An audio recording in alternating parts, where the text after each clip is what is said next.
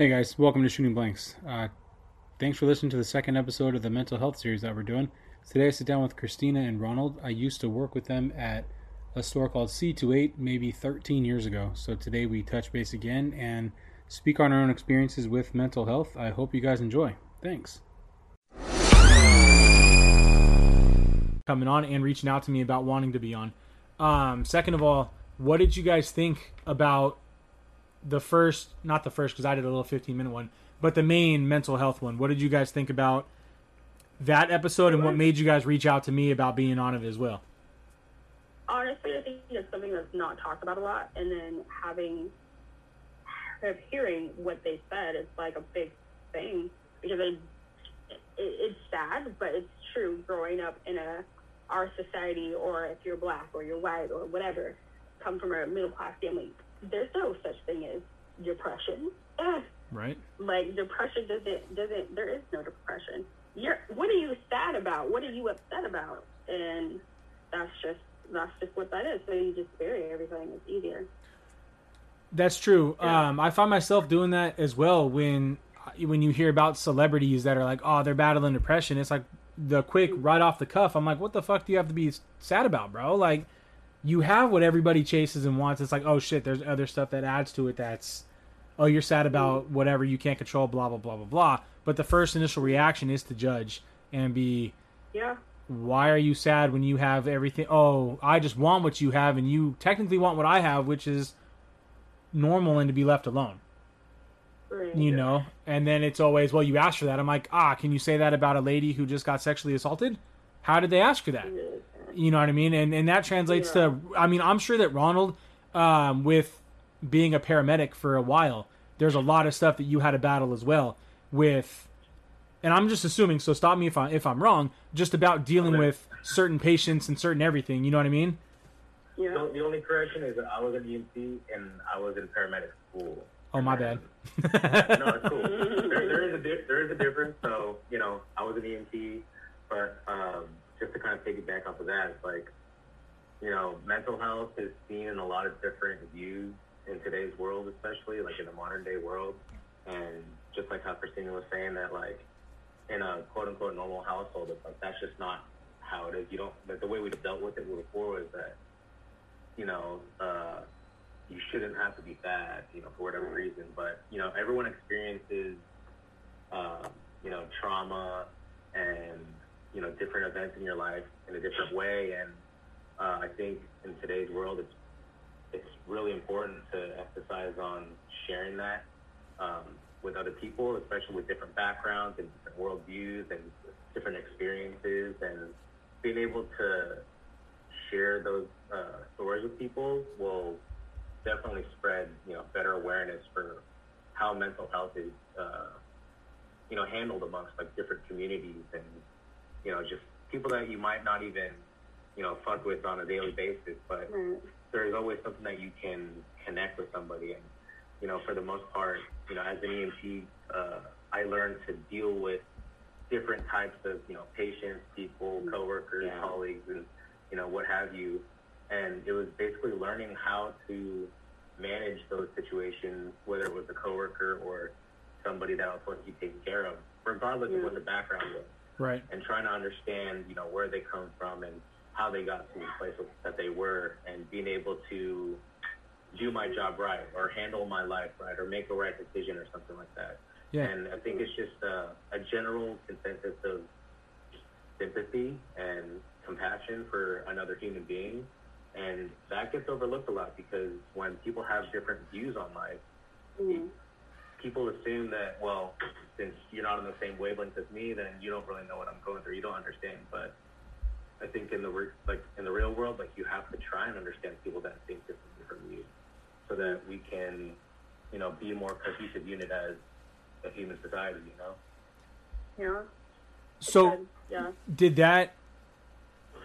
I'm gonna kind of play advocate here, and I'm gonna add, because you were getting trained and paid to do that, regardless of people's backgrounds, did that stop when the shift ended, or did that teach you how to deal with other people just out in the world? Did you stop caring after you were off the clock, or was it something that has now become a part of you to be more understanding? You know, my perspective changed after I left EMS because, you know, that was my job. It was my job to, you know, handle 5150 patients or people going through traumatic events and everything. And that was my job to be the middleman to assist those people to the hospital or wherever they're supposed to go, right? And, you know, if people don't know, the majority of calls in EMS are medical calls, and they're not always going to be car crashes and gunshot wounds and stuff, but we deal with a lot of medical emergencies that involve behavioral health. And after 4 years of doing it, I was just looking at the fact that I was only transporting people with mental health emergencies to another place to get their help, whatever it is. But I slowly saw this never-ending revolving door in the healthcare system where a lot of these people, they go into a 5150 hold and they get their meds, whatever they need to, and then they get released back on the street or into society. And I felt like that revolving door just never had a solution. And not to say, like, I think everyone can agree that mental health is kind of skewed when it comes to people getting actual help. But I didn't see myself as being helpful to anyone anymore. I felt like I was just, you know, just one middleman transporting somebody, and I was never a part of the solution. And we could probably dive into a little bit later on, like, what came about my decision to leave EMS. But overall, I wanted to start doing something that was going to help me be a better person as far as assisting people in mental health. And so I'm not sure if I talked to you about it, Nick, but my goals right now in life are to train hard in the gym, be healthy, and apply a lot of my strength training into everyday life and dealing with mental health. You know, the same disciplines that I use in a normal workout, I want to apply to the principles of life. You know, when shit doesn't go right, you know, you just kind of got to get up and do it again. You got to try it harder, or you got to recover and bounce back somehow. Right. And I want to apply those principles to, you know, how we handle situations in our life. And everyone experiences different things, just like everyone trains differently, or everyone gets stronger differently, or everyone has different fitness goals. And so there's kind of like a mirroring effect to how that is. And if I can apply those principles to other people that might not have that outlet, then at least that's one person that doesn't have to get on an ambulance and get 5150 because they were able to, you know, have some outreach before they, you know, fell into their addictions, their anxieties, their depressions, or whatever it may be, you know? Yeah. Well, and that's true. Go ahead, Christina. Okay. No, I was saying that's true because it's, when I was diagnosed with MS in 2015 in December, I went through a stage. They don't, like, all I did was go into the neurologist's office. They told me what I had. He's like, pick between these 3 meds, and here you go. And so I was like, what the hell? Like, what's supposed to happen in between? I don't really care about, like, I get the whole medicine part, but, like, you just turned my world upside down. And the goals and dreams that I had, they're going to have to change a little bit. But it's like, you don't get that. You don't. They just give you, like, they push you on your way. But when I went to, it was like a couple years ago, I tried to kill myself, and I had to have my husband take me to the emergency room. But even in there, and I was telling the lady, I was like, you can't be rough. I was like, they're like, you know, they strip off your clothes and take everything off. But they were, like, kind of mean about it. And I was like, first of all, I have MS. Second of all, if you knock me over, we're going to have a problem. But it's just like, just because someone's in that mental, like, in a bad space, don't make it worse for that person, because you're just adding on, and that's what happened. But it was like at the end of it, I did get someone I got to talk to, and eventually I'm still talking to a counselor to just go through everything. But I'm on an anxiety meds, and I'm in on depression meds. But I think that's another thing that people judge people about is, oh, you're on those, and I'm like, I don't know what to tell you, like, okay. Well, I think that people look at it as, when they don't understand it, they look at it as a sign of weakness. I mean, I'm kind of generalizing here. No, I agree. You're right. I know that So it runs in my family. My dad was severely manic depressive, and he was on a whole plethora of. He had a whole bunch of shit, but when he got older, he had a whole like plethora of shit he was taking, and you could always tell when he didn't take it for a day or two. So when I started recognizing those same symptoms in myself, it was, well, I don't want to get on pills and be dependent. I don't want it to, and that's what I'm seeing with a lot of people when they go in, be like, hey, I'm thinking this way. Oh, well, let's talk about it for an hour. I'm going to charge you up the ass for it. I'm going to write you a prescription, go about your day, and we're going to be square.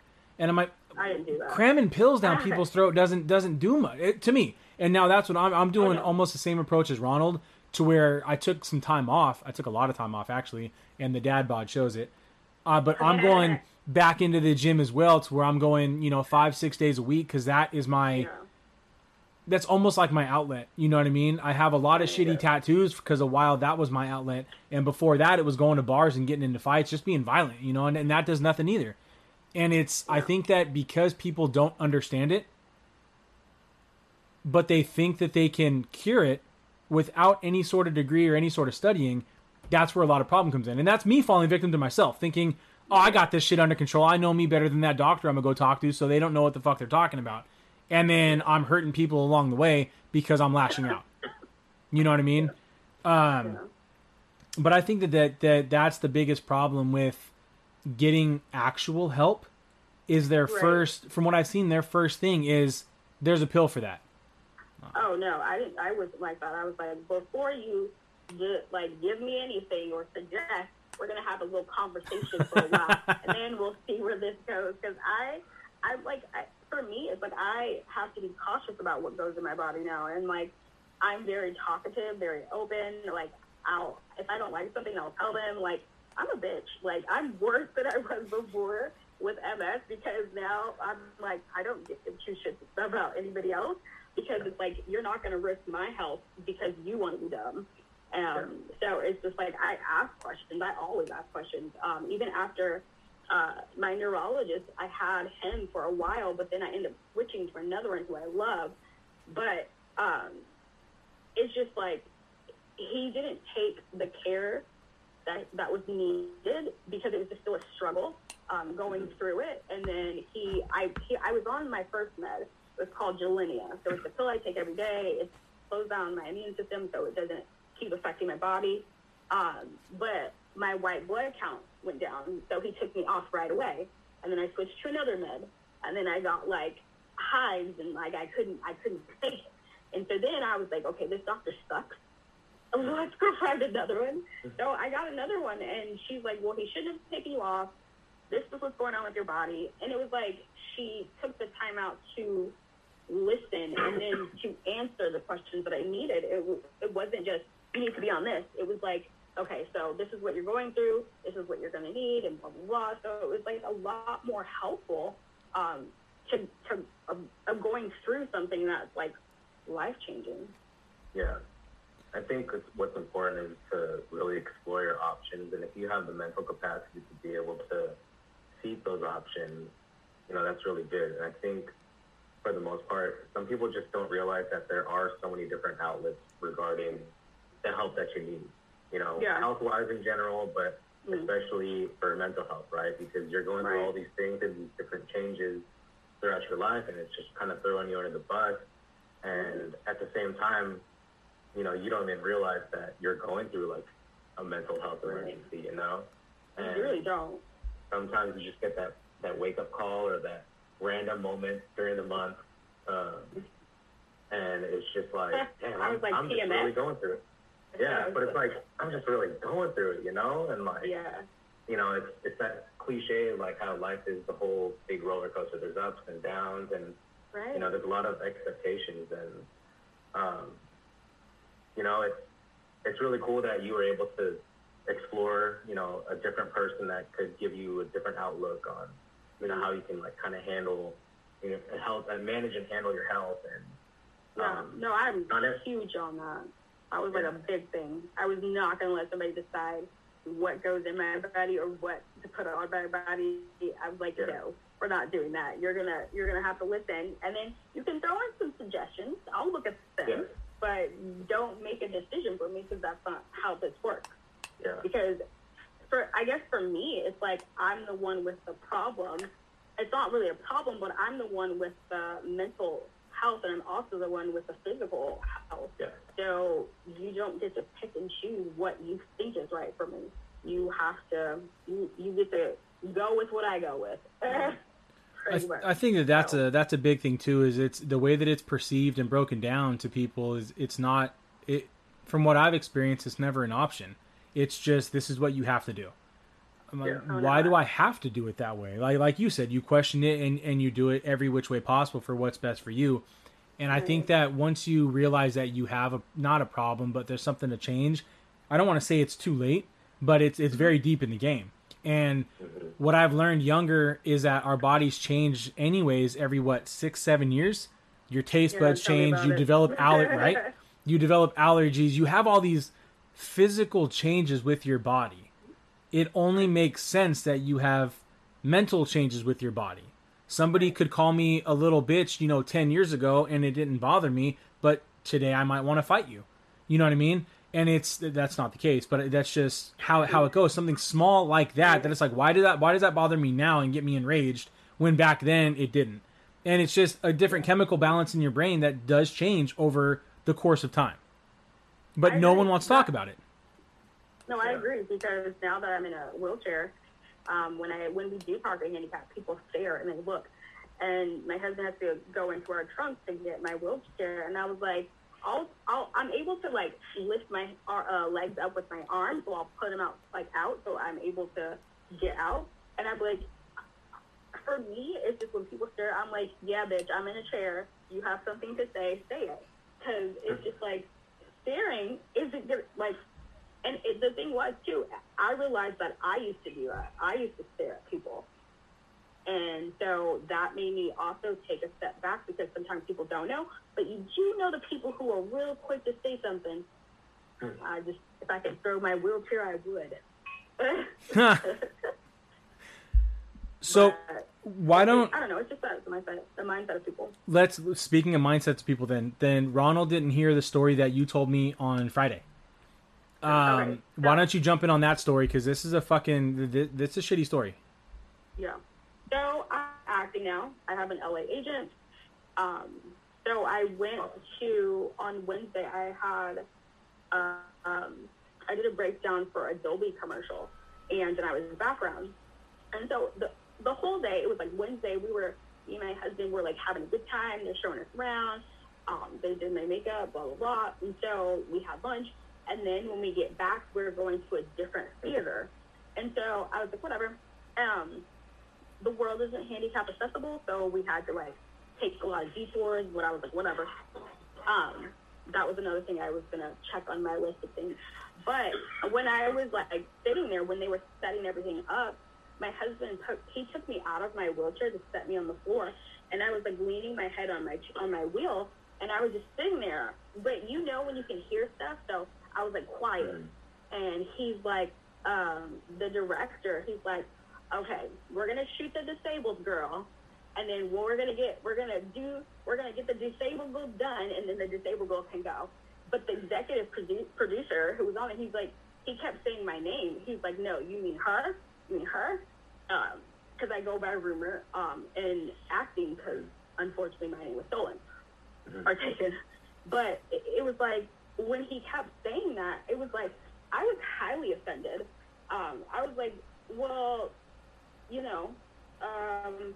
wheelchair or not, like, I'm still a person. Like, you can't talk to people like that, which is crazy. And Nick, I didn't tell you this. I was going to save it for today, but I had the vice president of the museum called me the other day, and they fired that guy. Nuh-uh. Yeah, because they had a meeting to ask. I wrote a letter. Don't piss me off. I wrote a letter, and he said, well, we're letting this person go, but they had a meeting with everybody except him. They had a meeting. They asked, was that said? And everybody said yes. And so but the thing that also made me mad is that nobody stood up for me. But it's all good because I can see that for myself. I'm grateful my husband didn't hear it because he was like, he would have got punched out, and I was like, well, that's a job. You know, I'm trying to make it. But it's sad, like, that people label you the way they do. And it for me, it was like, dang, I don't have a name, I guess. I'm just a girl in a chair. But that made me feel like I'm already struggling with being in a chair. That just made it 10 times worse because in the acting industry, you don't see a lot of people in wheelchairs. Like, they have some disabilities, they're doing sign language or whatever, or you have actors who play like they have a disability. But to actually see someone, I haven't yet. And that's where you're going to come in. I know. I was like, Denzel, wait for me. We're going to do a movie together. I think that's really cool, though, that, you know, you're diving into an industry that, you know, that's kind of new to you, and you're gaining all these new experiences, and you're seeing, like, you know, from the front line, I guess, like, how people are, like, inside the industry and how you now have to deal with this change, you know. I've always seen, like, the only constant in life is change. That's all that you get, and, you know, you're just getting all these different things coming at you, and, you know, and it's real life, and people don't get to experience those things all the time, and for you to be able to, like, emphasize how important it is to go through this and, you know, relay how you're feeling about it. You know, there's people out there that know exactly how you're feeling, and, you know, you have your own platform to be able to share that, and people can hear you out, and, you know, regardless of, like, how many people it reaches or anything, it's still, you know, genuine, like, you know, what you're experiencing, and, you know, that's important for you to voice that out, you know. Yeah, because I have a friend who's also in a wheelchair, and he's an actor as well, and I wouldn't want him to go through that. Like, I wasn't sad about it. Like, I didn't cry. I was more pissed off about it, but I told my agent, I was like, I never want anybody to ever feel like that. Like, to feel like their extra equipment or their superpowers, as my acting coach said, she said my wheelchair is my superpower, that it's a bad thing to have, because no one should feel like that. Just because I look different or I have to do things different doesn't mean I'm still the same person. Like, I'm still me, and that's the part in this industry that I'm learning now, is that people, they judge really fast. But but the bad thing is, I don't, like, I think God sometimes gave me the disability because I'm way too open. Because I'll blatantly, like, be like, okay, so what the problem is? Like, I'll confront you, and I'll say it out loud. Like, I don't have a problem with it. And I'm like, I guess you knew, God, that I'm too damn vocal. Like, you gotta put me up for this, I guess. I think it's dope that you're just diving into it knowing that it's going to be an uphill battle. Yeah. You know, and that just shows your mental toughness right there, that you know it's going to be hard as hell. You know it's hasn't been done before, you know, and it's huge, you know, so I have a lot of respect for that drive, because it's going to be hard, you know. Yeah, that was my biggest thing me and my husband talked about, was the fact that it would be hard, because there is nobody that looks like me who does acting. The person that I do love, though, I know he's not in a wheelchair, Samuel L. Jackson, when he played Mr. Glass, he still had that authoritative type of presence. You forgot he was in the chair, but then you're like, oh, right, he is in a wheelchair. That's, like, not that particular, like, I want to be in that particular state when it comes to acting. Like, I want you to forget that the chair is there. Yeah. And so that's what I'm striving for, is to forget. And it's, other people have other disabilities. Just forget the disability is even there. It was cool to see, because Dwight was telling me about an NFL player who has, I think he doesn't have one hand. Yep. And that was cool for me to see, because it's like, okay, now it's like equality. It's more real. Yeah. Like, it shows that people, everybody's not made normal, or don't come, like, things are different for some people, but it's also too, like, in the acting industry, you have to show everybody. Right. Because you can't just have a certain amount of people that you want to show. Everybody is going to be different. Yep. So you have to show everybody. Yep. That's very true. That's very true. It is getting more. I don't want to say accepted, but I don't know another way to put it. That people are different. No, you know, that's a lot of agents are doing that. They're asking for people who look different. They don't want the same Jennifer Aniston look or the J-Lo look. They're like, can we get, like, when I did my audition on the paperwork, it was like, if you have a gap tooth or freckles all over your face, or you got a patch in your eye, or if you're in a wheelchair, or blah blah blah, like, we want to audition you to possibly be on our agency. So it's like now the doors are opening more for people to look different. Because everybody, I'm sorry, I'm not going to look like this person. Because I did a commercial recently, and it was a goalie commercial. And they're like, they sent me the breakdown, and it was like J-Lo. And I was like, well, first of all, I'm not J-Lo.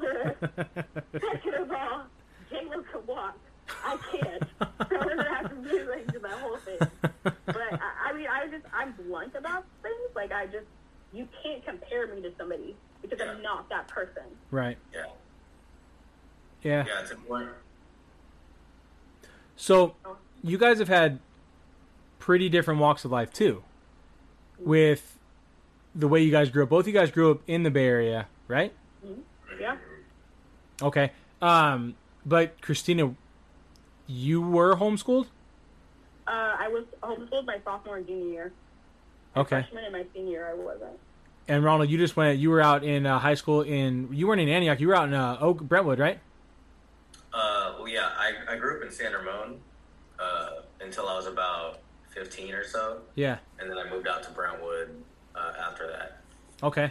Okay. I've pretty much been out here ever since. I lived in Alameda for a little bit, and then I moved back to Brentwood. But yeah, I grew up out here in the Bay. Right on. And then we all obviously met when we were at the Christian store in the mall. But we were super young, and then our lives all took a lot of twists and turns since then. Now, the only thing that, obviously there are two key importances that have happened in your guys' lives. Christina, you talked about yours with your MS hitting. Now, Ronald, I don't want to just put you on the spot, but I'm going to ask, because this was a huge thing for my life 10 years ago. But that was when my dad died. So your mom just recently passed, right? Yes, correct. Yeah. So did that make you spiral? Yeah, it's pretty interesting because, so just to kind of like pedal back a little bit, growing up, I was born very, very like conservative, very, very Catholic at that. And I lived a pretty good, easy life. I didn't go through a lot of traumas. I didn't, go through abuse or anything like that. It was a pretty normal life, and I was just brought up in the church, but I was never taught to, understand like things like mental health and stuff. And then, kind of moving forward with that, that's when I became an EMT. And that was just like my life.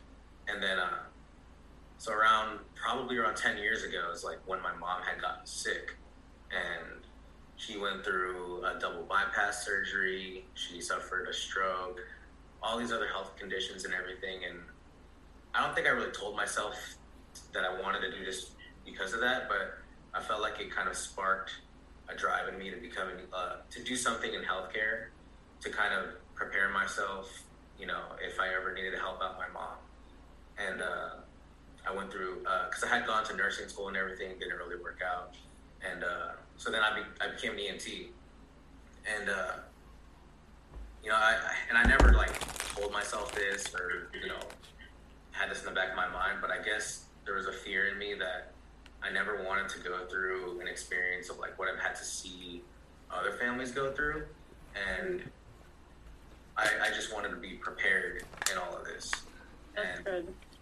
After my mom had gotten sick, there was a lot of changes that our family went through, things that my dad wasn't used to. And because we had such a normal life, for 20 years, our family has never gone through something like this, you know. And so seeing like the change in my dad and my mom and, you know, my brothers and my brother and my sister, like kind of how our lives were all changing like so quickly. I just kind of wanted to be prepared for, I guess, the worst in a way. So kind of fast forward, becoming an EMT, working on like a 911 ambulance. In my mind, I was just like, I never want to have to go through like seeing a call and my home address pops up, because that's when like my world would just like falter. And like this is where like the story changes, where people don't know this is what I went through. But so I had gotten injured on the job. I had like 3 injuries on the job from being an EMT. I developed sciatica. I tore my meniscus on a call, and I had a minor fracture in my wrist on a call. And so this is probably in 2018.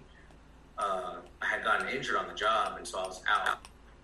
At this point, my mom's health like deteriorated a lot. She could no longer drive. She was very, very forgetful and everything. And she needed a lot more like hands-on care at home. And I knew that there was a lot of things that I wasn't aware of, I guess. So I don't know if this is how it is in your guys' culture, like in your own household, but in a Filipino household, like the man of the house like has a lot of pride, and my parents never shared like health problems with me or anything. Yeah. And I'm an EMT, you know, and in my head I'm like, you know, I should be aware of like what my mom's health is like right now. But my dad never shared that shit with me, because I think he just felt like he was supposed to be responsible for her. And so this change that's happening back in 2018 is I was gonna kind of be in charge of my mom's medications and everything, but it kind of tore my dad apart, because I knew that he didn't want to hand over responsibility for his wife's care like to his son, because he felt like it was supposed to be on him, like he's the man of the house.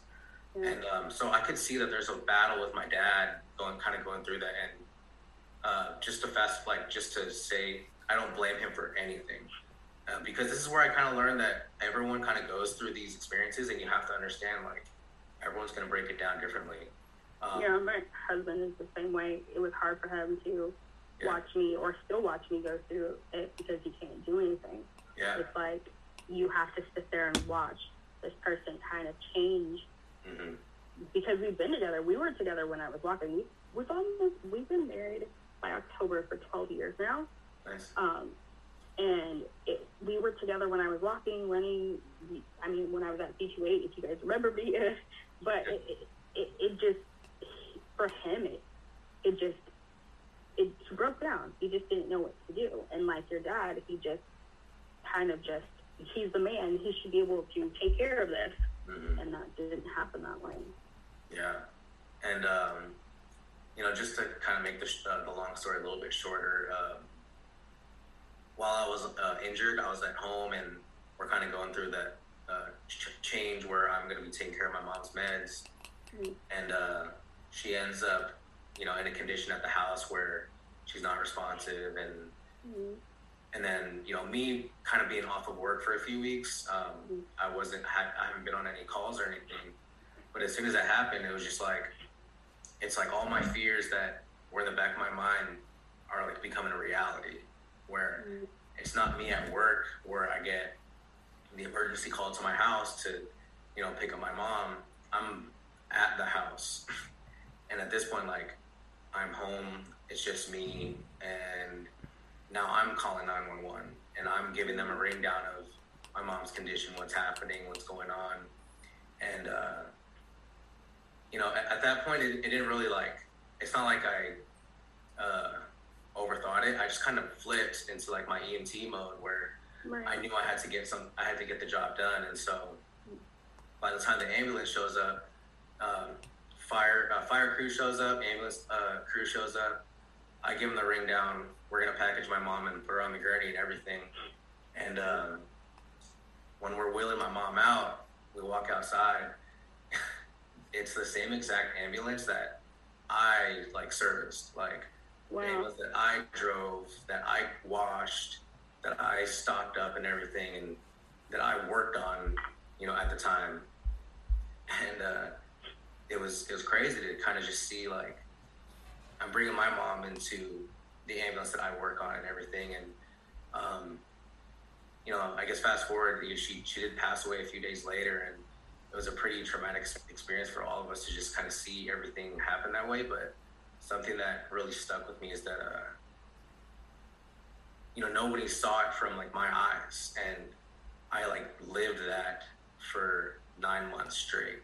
Like, that, like, replayed every moment, like, every day. And, like, I knew I was going down this really deep path of depression, and having been working as an EMT and seeing people go through mental health, and I had never experienced anything that they had gone through, and, like, going through, like, all the hoops and the hurdles and the trials and tribulations. I had never, like, experienced that for myself, and now I'm in a position where, I just started not giving a shit. And 9 months after my mom had passed away, I took a trip to Japan, and that's, like, when everything changed for me. Like, I knew that my mindset had to change, because I had just fallen on this hole where I knew I wasn't motivated to do anything, like, important anymore. And I felt like I just wanted to walk away from it all. And, I was just reminded, like, by my friends who I was with in Japan that, like, I still have purpose. I still like, can bring, something to the table, and I can help people. I just have to, like, figure something else out, because, after my mom had died, I told them, like, I wasn't coming back. I was like, there's no way. Damn. And that's hard. Yeah, and it's so I fought, like, I literally fought for my life to change and, like, really, like, prove to myself, like, I can still do it, despite whatever happened. Like, I shouldn't give up. So it's been, like, super rough, but I'm not gonna lie, like, the past 2 years of my life has been, like, the greatest 2 years, like, that could ever happen to me. And so, like, it's pretty cool to, like, be where I'm at, because I'm, like, insanely grateful. And there's, like, way more to the story, but no, that's good. It's a heavy thing that it's something to happen like that, like, at 28 years old as a young adult, is like, there's a lot to handle. And I may have had, like, a pretty easy life growing up, but at least I can almost sympathize for people that suffer, right, go through trauma. And I can still overcome, like, one moment in my life that changes everything, and, like, be able to, like, be on the comeback, and I just want to influence people the same way. Like, I know you've been through some shit, like, we've all been through some shit, so let me be real and, like, help you, like, get through, like, the mental bullshit. This is what I do. If I can help you in some way, great. Or maybe I can refer you to a friend that might be going through the same thing. And that's why I think it's important to share this kind of stuff with people, because it's not discussed enough. Yep. I agree. Yep. I think people also need to know that never to sell yourself short. Piggybacking off what you just said, my biggest thing was, I was like, since I'm in Arizona, all my friends have agents. They're all Arizona agents, and I was like, oh, I'm the only one without an agent. And then when I did the audition for my LA agent, I'm the only one in Arizona who has an LA agent. And I always told myself, I will not settle for less. Like, I'm already in a chair. It makes me shorter, but you're going to hear me. But I just, for myself, I've never I couldn't let my situation disrupt what I had planned. I mean, I was going to be a nurse, but that all changed. But it was like a lot of change it helped a lot. The biggest thing that I do have on my phone that I listen or look, it's on my Instagram, and I read it, and it's the Rocky quote where he's talking to his son, and he's talking about life. And that was, I took some of that for my MS shirt, because we did an MS walk. And it says it's not about how hard you hit, It's about how hard you get hit and get knocked down, but keep moving forward. Yep. And that resonates so much for me, like, because it's like life is not always sunshine and rainbows. People think there is. It's not. Like, people think by MS, oh, you get to be at home all day. I'm like, no. Actually, I fell on the floor today, and I had to call my husband to come pick me up. Or I tell people sometimes, I'm honest about my MS, but I'm like, I don't always make it to the bathroom. I paid up myself. So guess who has to help wash me? Like, don't think that, oh, she has it so easy. Like, it's not. Unfortunately, I have my good days and my bad days. I don't get to wake up and predict how my body is going to feel. Like, you don't. Yep. Yeah. Kind of just go with the punches. Yep. Have you found, what was your way of finding a good support group once you got diagnosed?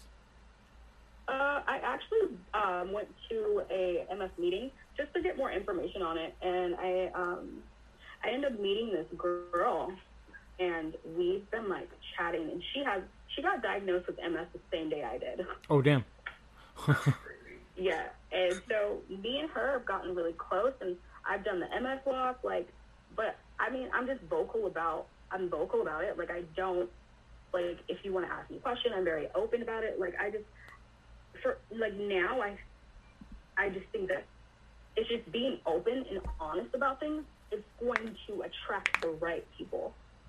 Like, that's how it is. So a lot of great people have come into my life, and I don't take that for granted, because it's like, I could say my disability did kind of allow me to meet certain people who are amazing. I went to this group, and I met this guy. His name is Marcus. He's way older, but he's really cool. His stories are amazing. He was a sniper in the Navy, and I don't regret meeting him, like how I met him, like, because I was in a dark place, and just him talking about everything he's been through and just coming back on top and him still smiling about it. It's just something I've always wanted for myself. Like, I want that for myself. And then I don't let people tell me. The biggest thing that I think that did hurt me and during my walk or trying to figure everything out was the whole Christian mentality. Oh my gosh, you're not praying hard enough, so you won't be able to walk. And I'm like, interesting. So God talked to you? Like, I didn't have that conversation. But it was that. Everybody kept saying to me I wasn't praying hard enough to start walking. And I ended up watching the gospel, or it's like the gospel American or American gospel. And this lady, she stepped and she said, she was atheist. She's a Christian now. But she said, if I could pray with my kids for a day without getting sick, that's a win for me. And that was like, okay.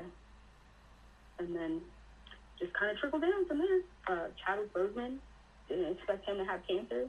Filmed all those damn movies. Did amazing. So it's like I have no reason to complain about anything. Right.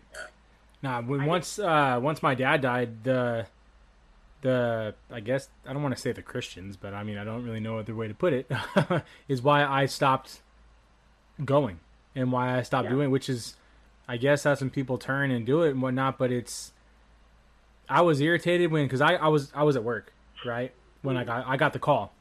So I was 25, 4, something like that, 5, and was this while we worked with you? I was trying to think about that. I was like, I do remember you talking about your dad. Like, I'm not sure if he had already died or if he was sick or something. I think I had just left mainland when it happened, because he was a truck driver, went in to get an aneurysm taken out of his stomach.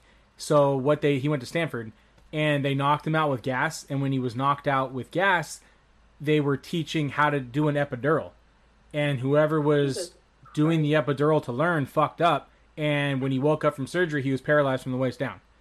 So being a truck driver, now you have no job. So he spent an entire year, dude, of essentially just being depressed. You know what I mean? My dad was a lot like what you said with your dad, of he's the man of the house. He takes care of everything, you know, whether it's cooking, cleaning, yard work, cars, whatever it is, he's end all be all. And when that got taken from him, it killed him that now I had to do it. And let's be honest, I'm sure you guys remember young Nick was a douchebag.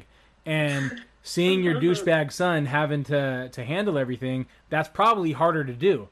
So towards the end, he was starting to get, I guess, feeling back to where they gave him a walker, like do practice walk and do your thing. And I guess one morning, every morning my parents would talk on the phone, right? They started work super early in the morning. My mom the last year would call my dad, what do you want for dinner? Blah, blah, blah, blah, blah. And I guess he, is what I heard. He had fell in the bathroom and hit his head, but got up. And it was, she called him. He goes, I can't think right now. It's foggy, right? He goes, I'm going to go lay down. I think I'm just tired. And that was it. And what irritated me at that point was the church I used to go to in Martinez. The pastor was part of the sheriff crew, so the chaplain, so the chaplain that went recognized the name, called him, and then they started, whatever, calling my mom, whatever, blah, blah, blah. He wouldn't leave me alone with my dad in the room. And I'm like, you got to go, homie. Like, let me say my goodbyes to my dad. He goes, oh, he started trying to preach to me. I'm like, bro, just get the fuck out. You know what I mean? And he wouldn't leave. So to make it, to me, it made it worse because I was already feeling bad because prior to that, now here's a little bit. I don't know if you guys remember this or not, but now I'm going to say it for the internet to know or whoever listens. So married at 18, divorced at 21, right? Yeah. I remember that. Love my kids no matter what. However, I bought a condo in Antioch, and that's where I was... when I was 21 is when I bought it, got rid of it, blah, blah, blah. But I got rid of it when I got divorced. When we got rid of it, my ex-wife moved into my parents' house. So she lived there. I remember that. Right? She lived there for 11 years. Okay? So that's a long time. That's a marriage. That's my marriage. Right? So he died in January. So we're talking October. I got into it with her because I wasn't supposed to be at their house because it wasn't my day to see my kids, but I was doing the yard work. I wasn't even seeing my kids, who were at the time, they were 5 and 3? So she came out pissed and yelled, hella babies. So I snap and get mad because, like I said, I was a douchebag. And that's when my mom stepped in. Because, Nicholas, the kids are inside. They don't need to see you mad. She was actually, trying to protect my kids, but because I was just pissed, I didn't see it like that. I snapped at my mom. So what does my dad do being the end-all be-all? He protects his wife. So I fuck this shit, I'm out. And I didn't talk to my dad from October until I got the call that he died. So I'm like, huh. So I wanted that time to say, I'm sorry to my dad, you know what I mean? And that's when people when you look at when I turned everything around, it was that day. It was January 23rd of... oh, now I got to be the big man. I don't have my dad to bail me out. You know what I mean? Even though he never bailed me out, I've been on my own since I was 17. But he was my best friend, and now I was a douche, so he never got to see me become a man that he was trying to teach me to be. And in that time, the people that were doing you need to pray, you should come back to church, blah, blah. I'm like, where were you guys when I was 17, 18 years old, when I came to you that said that my brother-in-law's beating my sister? I was told that's not your business, stay out of it. Well, I ain't going to stay out of it. We fighting. And then it was, Nick's on drugs. He's an alcoholic now. That's why he doesn't go to church anymore. Nah, dude, you guys aren't even doing nothing. You guys, and then that's the, I remember Ronald and I specifically talking about this at C28 for the people that just want to play Catholic or Christian, who want the cross or the rosary beads as the fucking accessory, and then they're the ones that have the biggest judgment on them. And it's like, what the fuck are you supposed to do? Now, because I swear every other word, now God doesn't want to talk to me because I fucking cuss? Like, that's what you're going to tell me? I'm like, that doesn't resonate with me, dude. Like, we're supposed to be like what us three are doing now, what me, Victor, and Quake did. We're supposed to care about one another. We're supposed to have empathy, not... can you put $1 in my pocket? Because if not, y'all can get out of the church because I don't need you. It's like, and that's where I feel a lot of, at least that's the church I was going to, was at. And that's what jaded me to go. And it's hard, you know what I mean? Because my sister still goes there. And that's the last time I talked to my sister was when My dad died. And I'm like, dude, don't call mom bitching about anything, you know, because she called me first. And I was like, don't call mom. Mom doesn't need this. You ain't talked to mom for 7 years. So she doesn't need to hear from you today. So she did. And I'm like, are you fucking kidding me? Like, why you do that? You know, and it oh my God, it made so many things so much worse. But I haven't been able to make peace with religion or anything since then. Yeah. Because it made me so mad. And there's only been a couple times I've been that mad. And it's hard to let it go. You know what's funny that we're talking about this? You know that Christian band that we used to play in CQ8? Well, one of the guys, I don't remember what band it was, but he came out and said he doesn't believe in God. And he was a Christian band leader. And I thought that was hilarious. Like, I laughed my ass off. Because I was like, because he's like, people are putting things in your head that you're supposed to be this way. But, and you're supposed to do this, and you're supposed to do that. You need to be praying. I'm like, God didn't pray that much. I'm going to bed. Like, right? Like, I don't need to do all of that. Or when people, like you said, Nick, when people are saying you need to pray about it, I'm like, well, you need to get the fuck out of my face about it. Right. Like, you remember people problem. People would get so mad at me because, having tattoos isn't Christian. Like, I'm like, and then the joke I came up with, and I got in so much trouble from the higher ups because I'm like, Jesus is going to write King of Kings, Lord of Lords in a Sharpie on his thigh? That's a tattoo, bro. Get out. God had 2 piercings. Come on. It's sad that I haven't been to church much either. I still pray. I still have my relationship. But I'm kind of like, I don't say I'm a Christian. I just say I do believe. That's something I do believe in.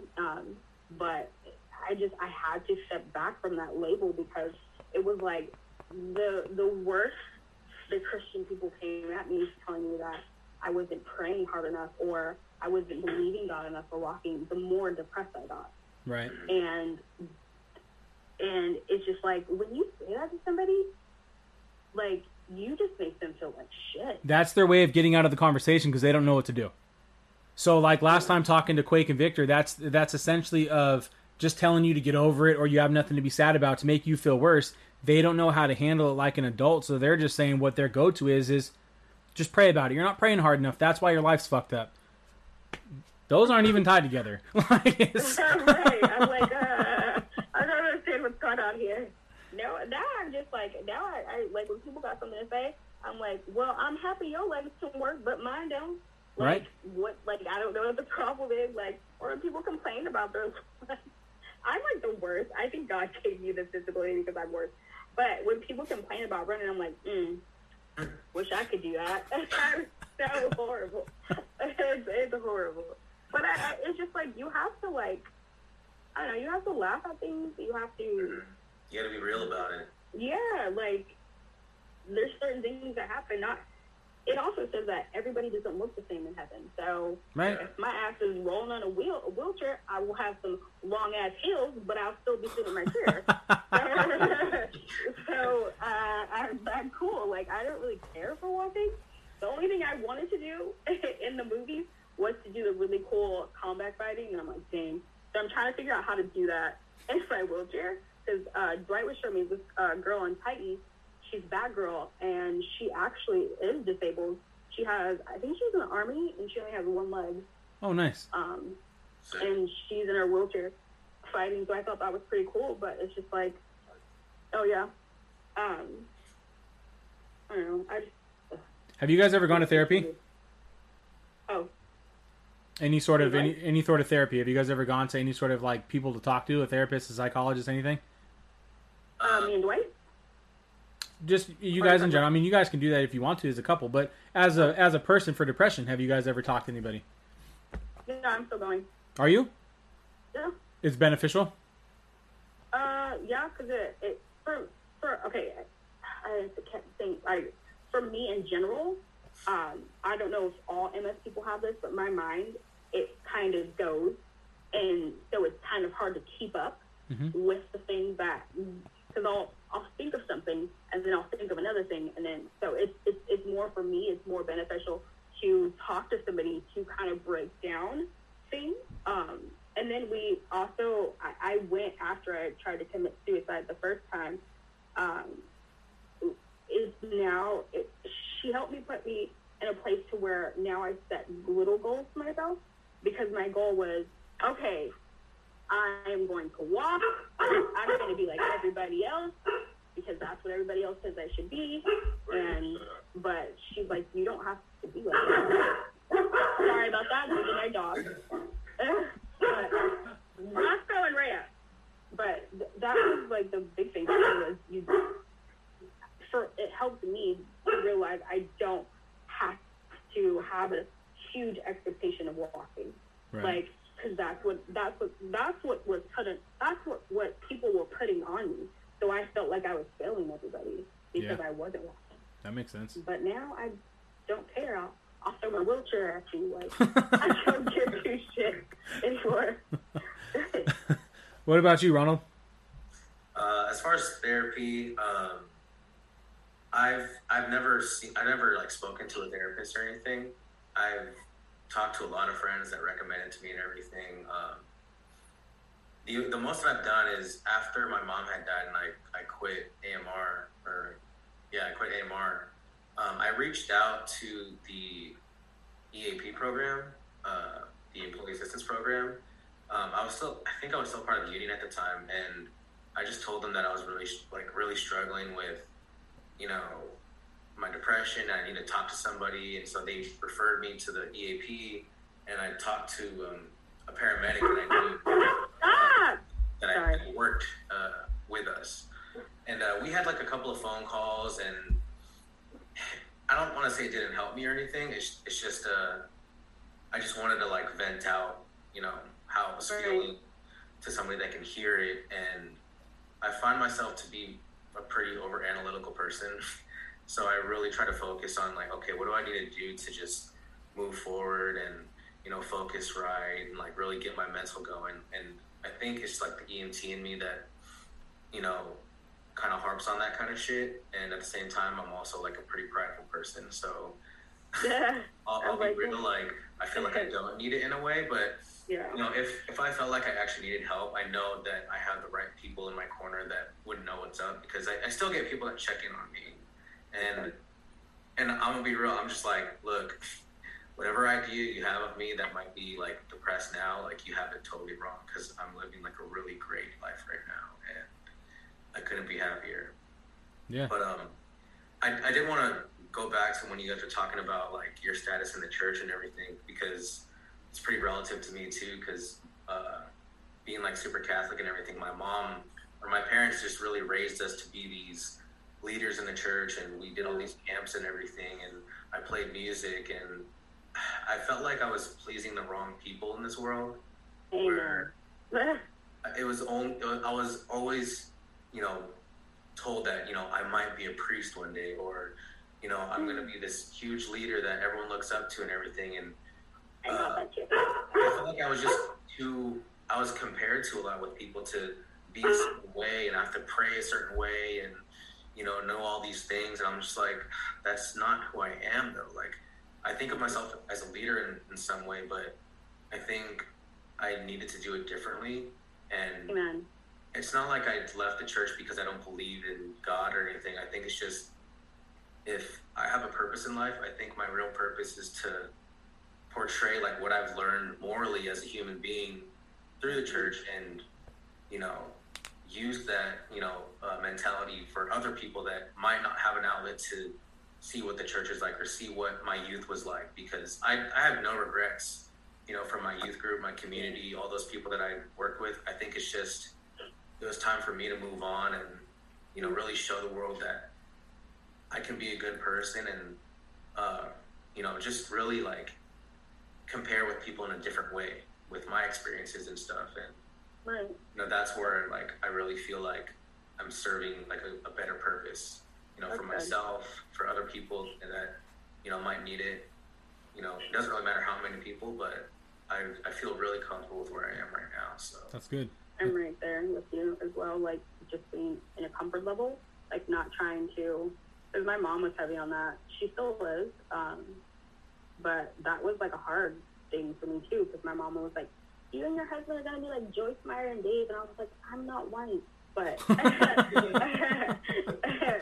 it was just on you does suck. Like, because if you don't live up to that, you feel horrible. Mm-hmm. And so it was like I had to take a step back. And I was like, well, here's the thing. I cuss. My husband cusses. Like, I'm just out there. Like, I really don't care.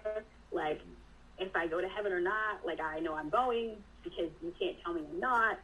Like, I would be at the gate trying to get in. Like, but it's just like people, it just sucks when the people that you do turn to kind of shut you out. Yeah. And make you feel like shit. Yeah. I hear you. Yep. And that's the hard part. That's in that little one I did by myself, that's been the biggest thing that I said it on that one, and I thought I was wrong after I said it, but the more I think about it, I think the more that it does ring true, that people claim that they want to talk and they want to be there for you as long as you fit into their little box. And the second that you don't, or the second that they don't understand, they're done. And then they stop checking on you, they stop asking, they stop doing anything, which is why I just stopped being real with people. I'm just like, yeah, I'm great. You know what I mean? Because I've learned that a lot of people that I deal with on a day-to-day, it's all a facade. It's just you're asking how I'm doing because you're walking by me in a hallway, bro. You're asking how we're doing because you're sitting next to me at lunch, or we're just going to kick it at a baseball game, and that's just kind of the weird, awkward conversation. Like it's never a good time of. It's a scripted thing. It's what it is, you know. And you never, and I fall victim to this too. This part right here, I get lost in everyday life. I get lost in my own life to where I don't always reach out as. Like right here, I know what you're gonna say to this, but clearly I knew that your mom had passed. And how many times did I reach out to you? It was like, hey, dude, I've been there. My dad died 10 years ago. Let's go get a beer and talk this out. I didn't. And that's where I faltered as a person, as a friend. Because I didn't do that because my shit just was right in front of my face and I couldn't see past my nose. You know what I mean? And that's something that I'm trying to change moving forward. But a lot of people don't have the self-awareness or care to have the self-awareness from what I'm seeing, which is why they don't change themselves until shit is too late. And that's where I think a huge part of mental health is trying to have that self-awareness. And especially nowadays is people in a society that's supposed to be as open and accepting as ever. They're very much so judgmental.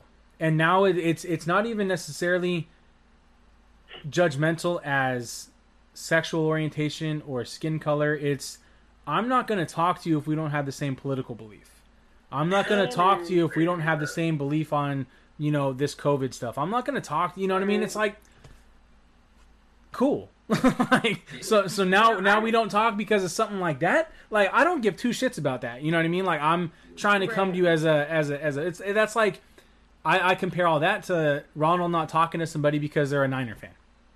It's like, you're a Raider fan, so fuck your Niner fan, bro. I don't even want to talk to you about your mental health. Go fuck yourself. It's like, to me, that's the same playing field. It's like, okay, that's what we're going to result it to. It's where now it's cliquey. And then that's how it is in the church. If you're not in your clique with the church, don't you dare fucking separate it. Again. It's exactly what it is. And that's. I was like, I thought I graduated. Oh, no. I graduated. No, shit just gets worse now because you talk shit about people while you're drunk. So, well, I did that in high school too. But it's. Yeah, that's true. Because, like, now when people ask me how I'm doing, I'm like, I'm miserable. My legs don't work. And they're like, how are you? And they're like, I'm okay. Gotta go. I really can't complain now because you said that. I like making people uncomfortable because it's just like, don't like be like, just be you. Don't try to be something you're not. I don't need you to be fake with me because I'm not going to be fake with you. Right. Like, my husband, he showed me I don't know if you saw, it was Will Ferrell, and he stabbed himself in his leg. He's like, I'm paralyzed, blah. And I was like, I should totally do that just already my legs are paralyzed. But it's just like, I don't know, people people do, they just, it's sad, but people do look at you different when you go through something. Like, it's a sign of weakness. Church looks at me. Yeah, it's a sign of weakness that they don't know how to deal with, and they don't, and then but it shouldn't be, and I think that's the problem, is that it shouldn't be a sign of it's okay if, and it's acceptable and understanding if I cut myself or if I get hit with, 120, 120 volts at work to whatever, it's like, oh, now I'm hurt and I'm out, but if I'm going through shit at home and I need to take a day and I need to fucking just regroup, it's like, get your ass back to work and suck it up and go. I did a photo shoot this morning with an operator, and she was telling me that one of her laborers at work has been going through a lot of stuff because I guess his mom had just passed, and everyone's like, he needs to get the fuck back to work. And she's like, you need to calm the fuck down because he's going through something. And I told her, I was like, that's fucked up. You know what I mean? And the shitty part is that a lot of people are like that because they've never gone through anything, so they don't know how they would be, or they've been fucked over from people just using it as an excuse. I've known people that have used the excuse like that to get a month off of work just because they didn't want to go. And I'm like, well, now that's fucked up because now that looks bad. Now everyone's going to be jaded when somebody actually has something going on. You know what I mean? There's shitty stuff no matter what you do.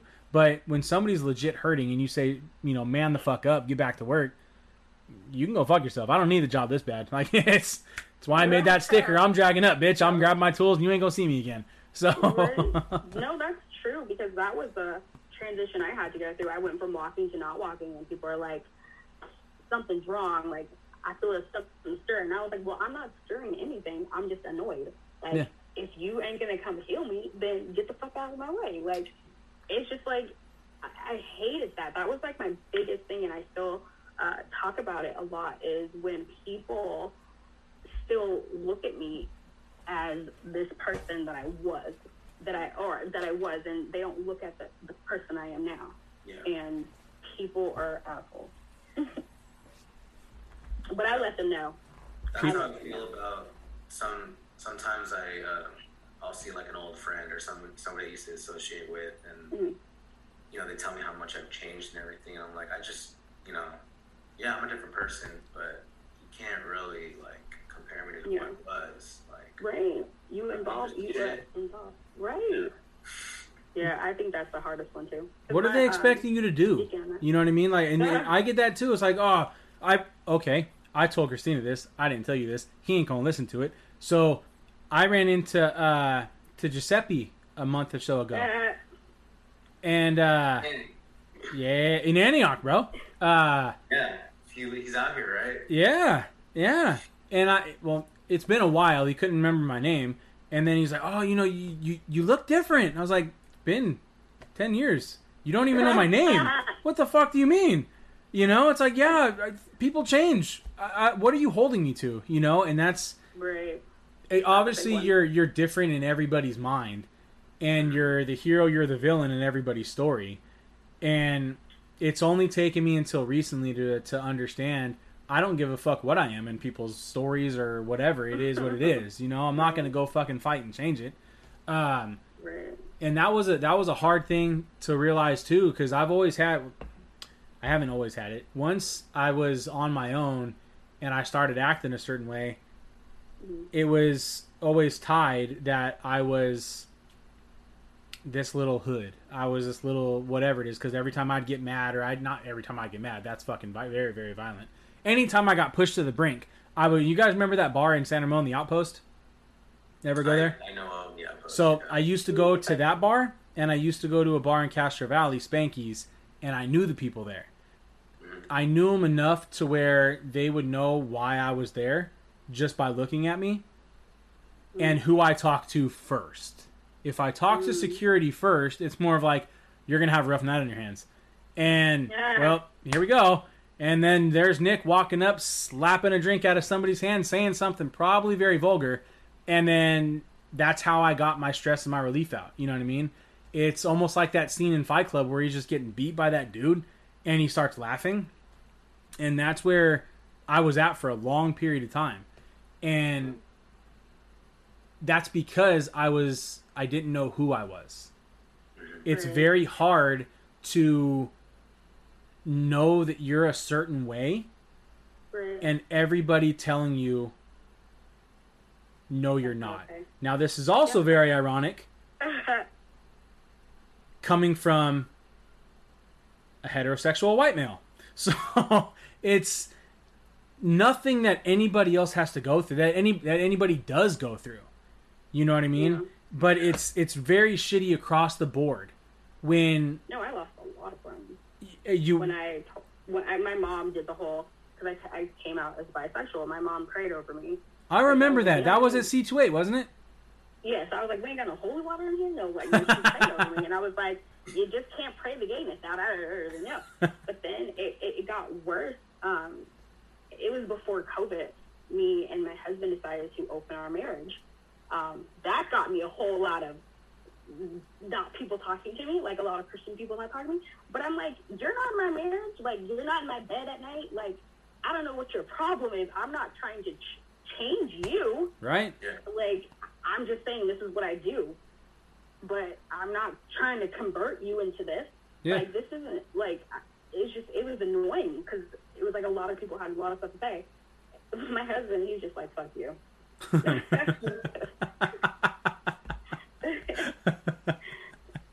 He doesn't really give a shit, but it's stupid because I feel like in the Christian community, you can never be yourself. You have to be somebody else. And it gets, as I got older, it's just like now it's like at a certain age, you're just like, I'm tired. Like, I can't do this anymore. Like, I don't want to play this game. It's stupid. Like, this is just what this is. What's funny is that how many churches are like that, where you have a lot of people sleeping with other people and just fucking around and doing what they want to, but they look a certain way, which is what society does now with social media. Yeah. Everybody has the perfect fucking life on social media, but nobody wants to be real. And then if they do, Quake said this on the last one, if I post a video of me crying, I said this about Tyrese.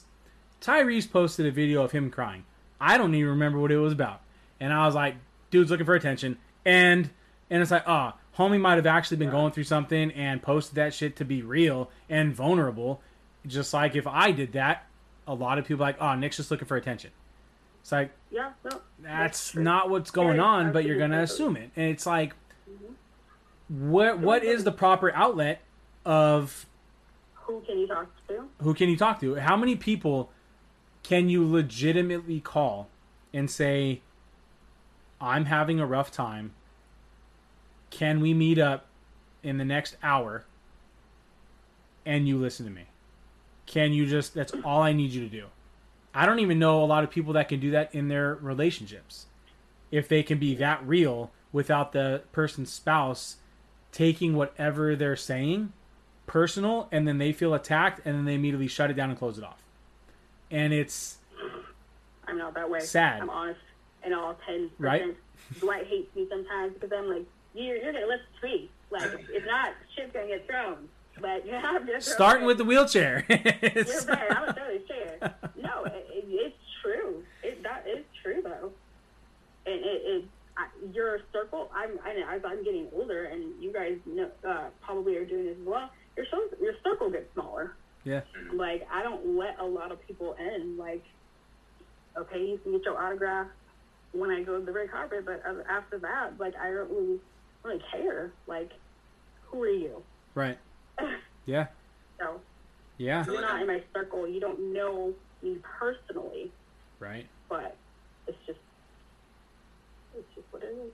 Now it's I'm at a point where I had such a big social circle where, because I went to 2 different high schools in 2 different cities. I was in a youth group and so I know a lot of people, and I'd like to think that I have a lot of friends, and I just didn't want to keep up with people anymore. And it's not because I hate other people. I think it's just there's too much to keep up with, and I gotta deal with my own shit.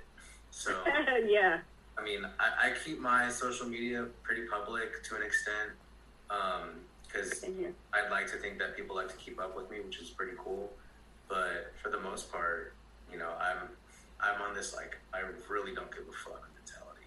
Yeah. Yeah, I want to wake up, go to work, get the job done, try and do it well, come home and try and take care of my body, and then on the weekends just relax and enjoy what I got here. Right. And that's all it's really about for me. And, you know, try and make time for family and, you know, when it's going to be important. And like throughout the pandemic, it's been pretty hard, right? So I really took the time through the pandemic to just like cut a lot of people off and just really be in my space. And it's been way more than a blessing than I ever thought it was going to be. So it's nice. Cause I'm like, I don't have this person in my ear. Like, get ready, shit. Yeah. Like, that's what I did during COVID, too. I just really reevaluated some things and just kind of pushed some people aside. Like, I don't really need you. I know you're going to need me, but I don't need you. That's what I said. That's why I got rid of my social media altogether. All I have are just my photography and my locals only page. That's it. You know what I mean? Other than that, it's closed off. And if you know me, you know me. If you want to hit me up, right. You know what I mean? But that's more of I think that as we all get older, I think we all hit that mark where it's like, what the fuck am I doing? What am I putting? Who the fuck really cares about what I'm putting up there? You know? And it's hard to have that realization that you're like, oh shit, I'm old now. What does that mean? You know what I mean? Yeah. It's like, fuck. I don't know. I mean, we grew up in a generation where the internet was born. Yeah. And we've seen it evolve into what it is now. I mean, it has a lot of like really good purposes, but we've also seen the dark side of it and what the internet brings to this world. And part of us is just like, yeah, that's just a little too messy. And so now we're becoming like, you know, how the baby boomers thought, where they're just like, like technology, it's not going to be good for us. It's like robots and shit. And like, you know, in a way, it's not exactly robots. Well, there's already robots that exist, but it evolved our society into like this monster of like, you know, misconceived judgment and the way information is shared. And it's like, it's just all really confusing shit. And like, you know, there's good and bad in everything. And that's just how the internet evolved into what it is today. And I don't know. We're like, it's like this, everything that you're doing, Nick, is like,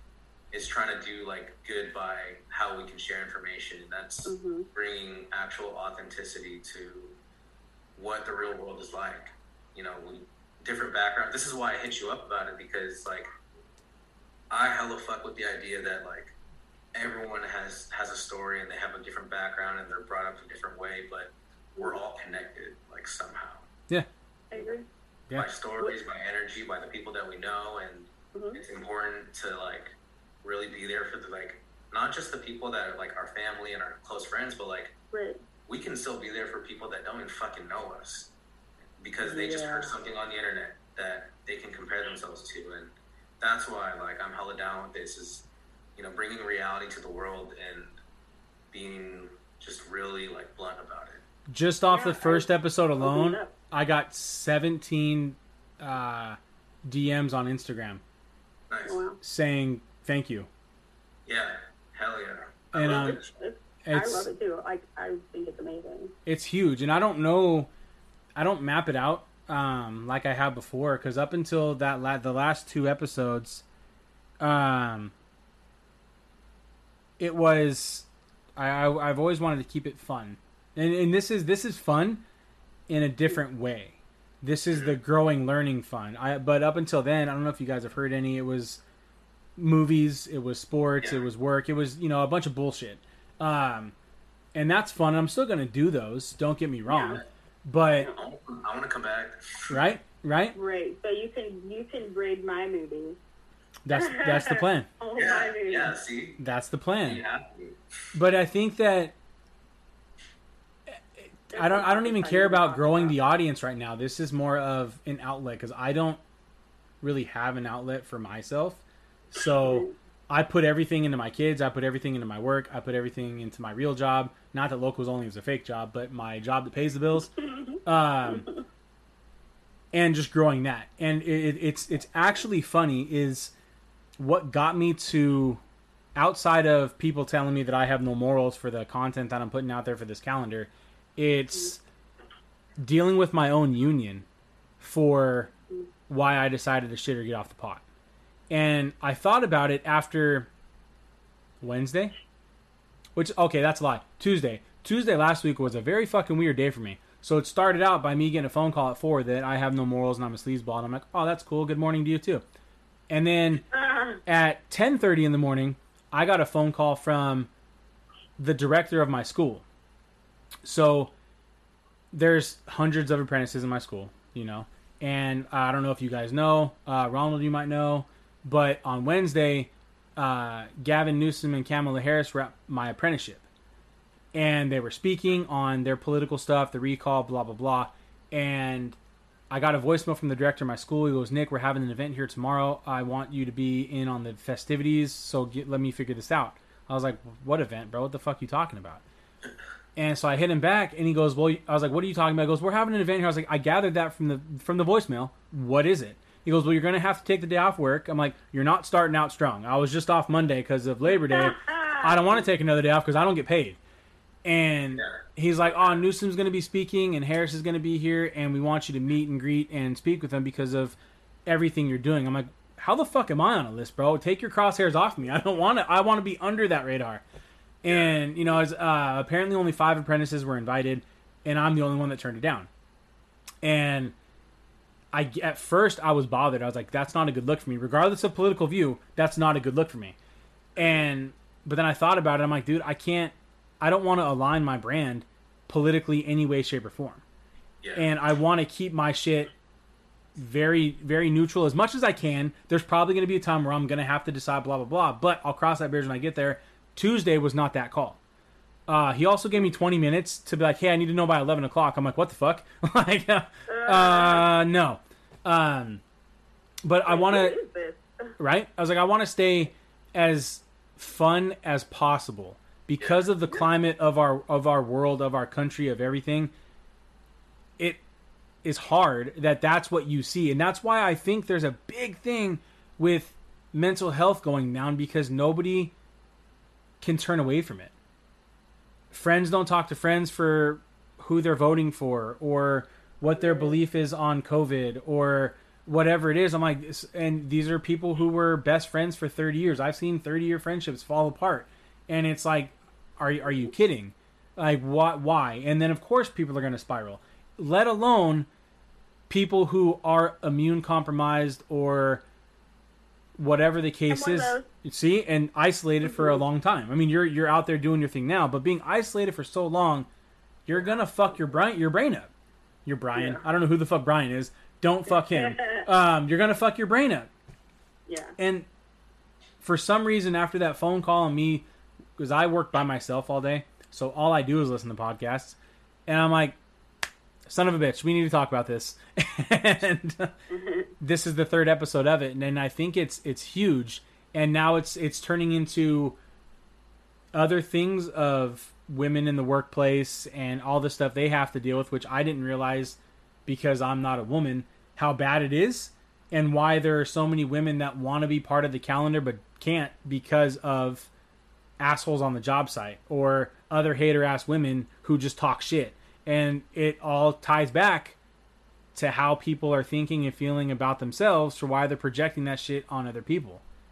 Well, I will get your ass fired because I didn't do nothing, bro. What the fuck? that means you also need to do a calendar for like the fat guys in the union, like I'm down. Calendar with all the dad bods. Oh, I'm down. Yeah, see, you gotta expand it so it's like, yeah, it's all inclusive, duh. Right? Well, dude, you guys.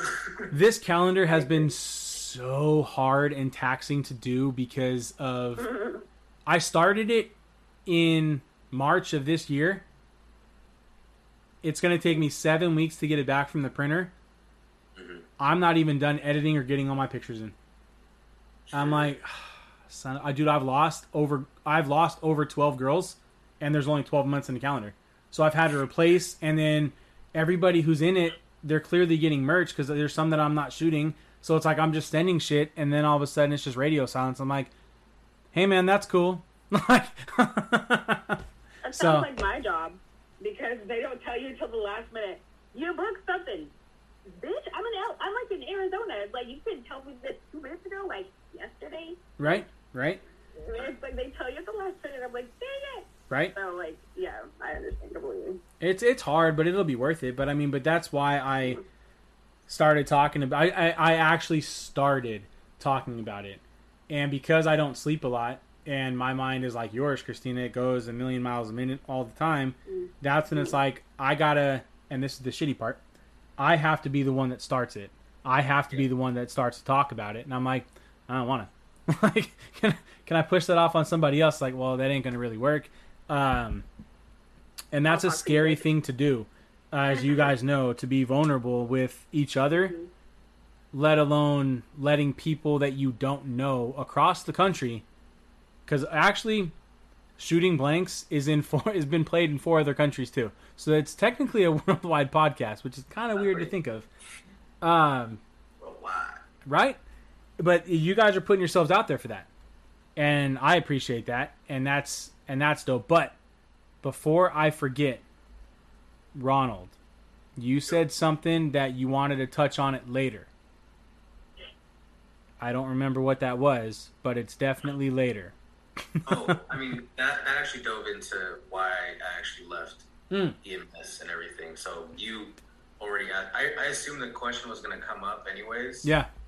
So that was it. Okay, dope. So we had the moment. So. Yeah, no, I just want to make sure that we hit it, because I don't want to overlook anything, and I want to definitely make sure everybody gets what they want out. What would you guys like to see change? Just because I know that we're at an hour and a half now, but I know I talked about this before, or I talked about mental health before. I didn't talk about this before. What would you guys want to see changed in the mental health realm? Whether it be more access to treatment, more access to pills, or people being more open. What do you think would be the most beneficial way for people to help whatever mental illness or trauma that they're having? For me, I would say whatever helps you. Like, if counseling helps, do counseling. But I do tell people, I don't recommend just jumping on a medicine. You need to figure that out. Yeah. Like, figure out how your brain works, how's your mindset? Are you able to fall asleep, like, at night? Are you what would work for you on your day-to-day? Because that is pretty much how it is. It's just like, for me, I have trouble falling asleep, so I have to take a sleeping pill because my mind it wanders consistently, and that's one of the things with MS, and my thing with MS. But I just say, just do whatever makes you feel right. Because I even said that about the vaccine. If your body, do what you want. Yeah. Just know I got the vaccine. But I also tell people, I still distance my ass, because if you're sick, I can't be around you. Right. So that's just what that is. But I just say, do what feels right for you. Don't feel pressured to be like everybody else, because at the end of the day, those people are going to just fuck you over anyway, and you're, again, trying to figure out what to do next. Yeah. I think that a way we can improve it is, you think about a lot of people that always want to reach out and help, and they always ask, how can I help? What can I do for you? I think a lot of people should start thinking a little more creatively on how, their strengths in life and what their skills and experiences are like, and how they can apply that into aiding others in mental health. Like, for me personally, like, as an EMT, I felt helpless, in aiding anybody going through a mental health crisis. The most I did was have a conversation in the back of the ambulance, but, they weren't really getting help because, sometimes it's not really effective what goes on in the hospitals.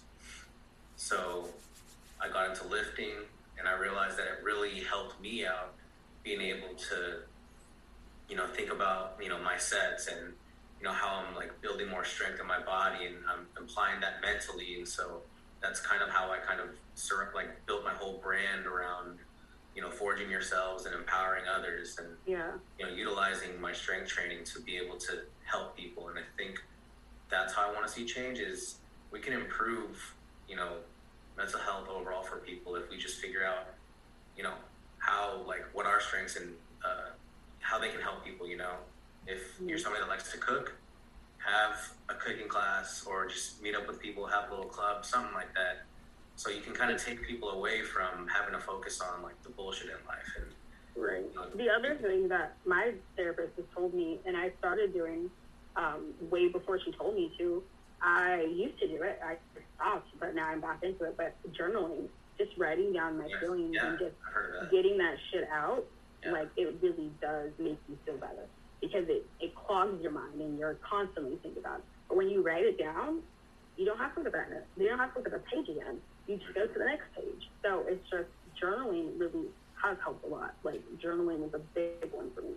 Yeah, and it's not like it's not like we're going to change mental health as far as like curing somebody's depression. Like, what we go through is what we live through, and we have to, I think our responsibility as a human is to teach people how to live through these, moments, and like how to overcome, these trials, and it's never going to go away.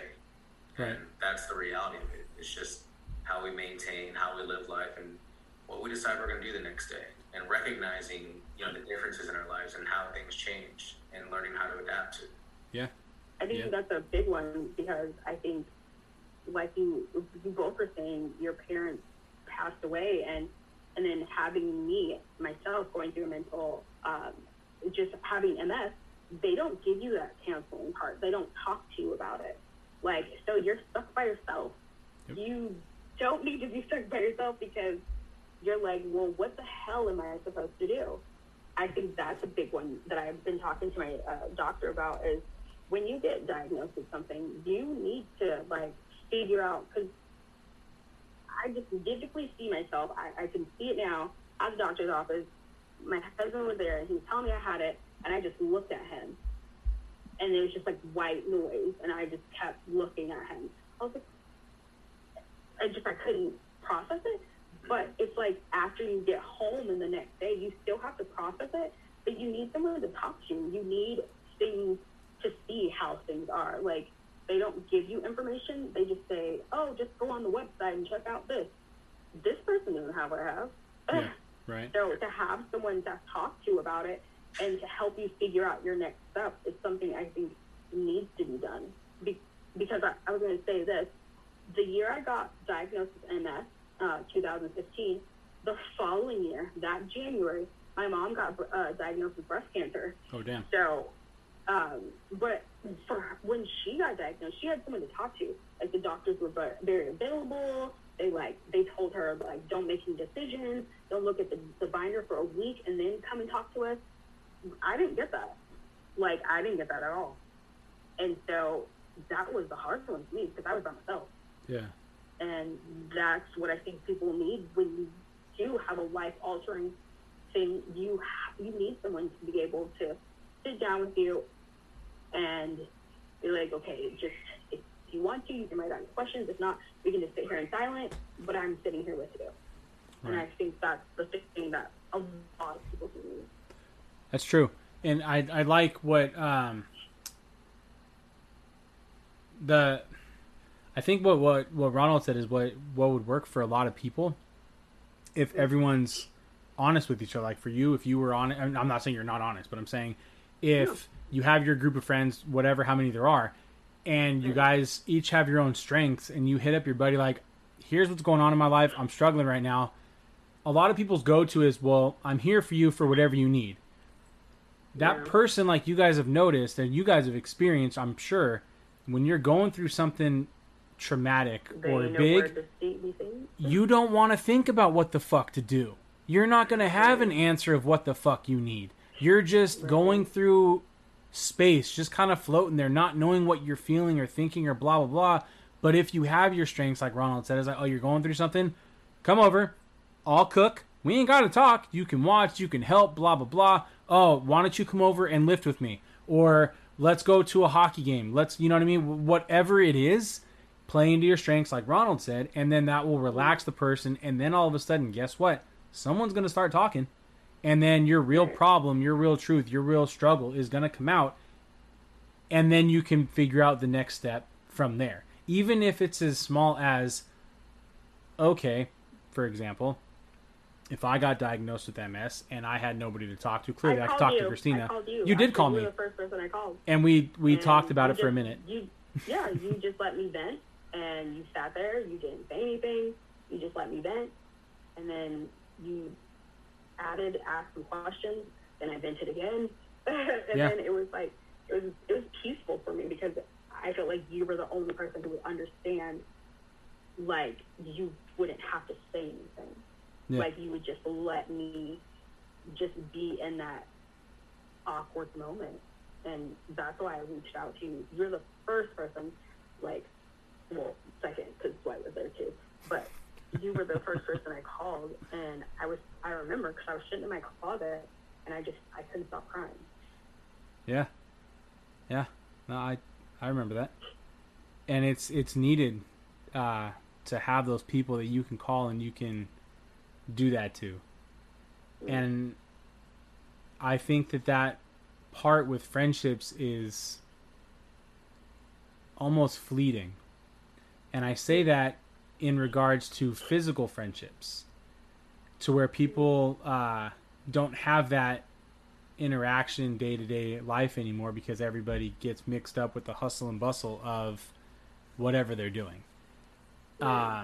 And just like in any relationship, when you have to, people don't want to say it, but when you have to schedule and plan a date night, or even if you have to schedule and plan sex or whatever it is because you're in a lull, you have to do that with your friends too. Don't plan sex with your friends. That's weird. But plan. Hey, don't call me weird. No, I'm not saying you're weird. But I'm saying you have to schedule time to check on your friends. Whether it's every Wednesday, I'm gonna hit you up. That's gonna be our vent session, or whatever it is, until it's more of a, you know what, nothing's going on. I'm good. You know what I mean, or whatever it is. And you have to schedule it. You have to put that in there. And there's nothing wrong with doing that. But for some reason, when you have to do that, people feel not important and belittled, and then it makes matters worse. So yeah, no, that's true. Yeah, that's why I keep my circle small. If I have a problem, I'll let somebody know, and I'll communicate to them. But I think that is a big one because I don't know if you guys know, my friend Susie, I've known her since the 6th grade, and we just got back to talking. The only reason we started the back talking is because my sister Dominique is on heroin. Oh, she's damn. She's a drug addict, and so my friend Susie was a drug addict, and she's been helping me kind of cope with that. It's hard to see your family go through that, but to have somebody to talk to is nice. Yeah. Because they understand what you're feeling. They understand what you're going through because they went through it themselves. Because when I tried to talk to my mom, she's just like, we're going to pray. And I was like, God's busy. We got other things to do. We got to do this ourselves. But having that outlet to be able to talk to somebody who's been through that is very helpful. Yeah. And same with MS. I tell a lot of people about MS. I'm always talking about it. You have to. You got to bring awareness to it, and you got to make sure that you're good and you're comfortable too. And that's huge and needed. So. Yeah. Are you rolling up another one? Yeah. We ain't judging here. We ain't judging going on. What the hell? I'm not judging. I'm just saying. I tried that because it does help calm with MS. Yeah, it just made me angry. Oh. So everybody got yelled at, so I was like, never mind, this ain't for me. Yeah, there's different ways. Yeah, I was angry. Yeah. People got the wrath. I was like, I shouldn't smoke this anymore. Right? I took an edible on Friday when I went to Sacramento to go see Joe Rogan, and that was a cool time to just kind of relax and kick it with a homie, and but yeah, my roommate and I, we went to a metal show in the city. Nice. Yeah, We saw Dance Gavin Dance. Yeah. Yeah, at the Warfield. Oh, right on. We were in the pit for most of the night, so. That's a good night. Yeah, it was cool. That was my little release. Yeah. Just being at home all the time. And the other cool thing is, okay, so sorry, I'm totally cutting your eyes off. But when I did my audition in LA on Wednesday, we were checking out because we had to get our ticket validated. And the guys were like, yeah, we have Michelle Rodriguez coming tomorrow. And I was like, oh my God, I'm not going to be here. That's so cool. I love her. Yeah. I was like, you're going to be saying my name one day. There you go. That's the plan. That is the plan. So it was cool. I'm going to wrap this one up. Just because we are at an hour and 45. And that way it just leaves us with more stuff to talk about. What I might do, to be honest, is if I get a certain plethora of people, I can interchange guests, and everybody has a different background, which is cool. But there's a thing that I need to play with on Spotify. They have I forgot what it's called, but it's something rooms where a shit ton of people come in, and then I can obviously mute and blah blah, so not everyone's talking at once. And then it could be a hangout. I can do it on Zoom, but I don't know if people want to be on video and they turn this shit off. I don't know. I got to figure that part out. That's what I might do. But I got to see how that's going to be with how many people. Because I know that with the Spotify room thing, it's not recorded. I don't think I can probably record it, but if it's just a big hangout, this one was cool. If it's just a big hangout session, I already am. Acting classes do this. Really. Sorry. I just want to get people more, give them interaction. You know what I mean? And if there's something that people are going through or seeing or hearing or whatever, to give them the chance to. I don't want to say that we can be therapists or whatever, because we're definitely not. But like you said, finding somebody that has an understanding is a good thing. Is a good thing as well. So. Yeah. Also, too, you can put out my email and let people know on my Instagram if someone needs to talk to or they just need a vent. I'm here. Got you. All I do is practice lines, and I'll be sitting here watching TV. There you go. You can call me or text me. That's a good day. So I'll definitely tag you guys in this. I'm going to post it right now. It should be up on Spotify and Apple within an hour tops. Sometimes it lags. And then we'll definitely do this again. So thank you guys for setting aside a couple hours and talking about this and putting yourselves out there. And let me know when you guys want to do it again, and we'll run it back. So I'm down. Love it. Right on, guys. Cool. Have a good night.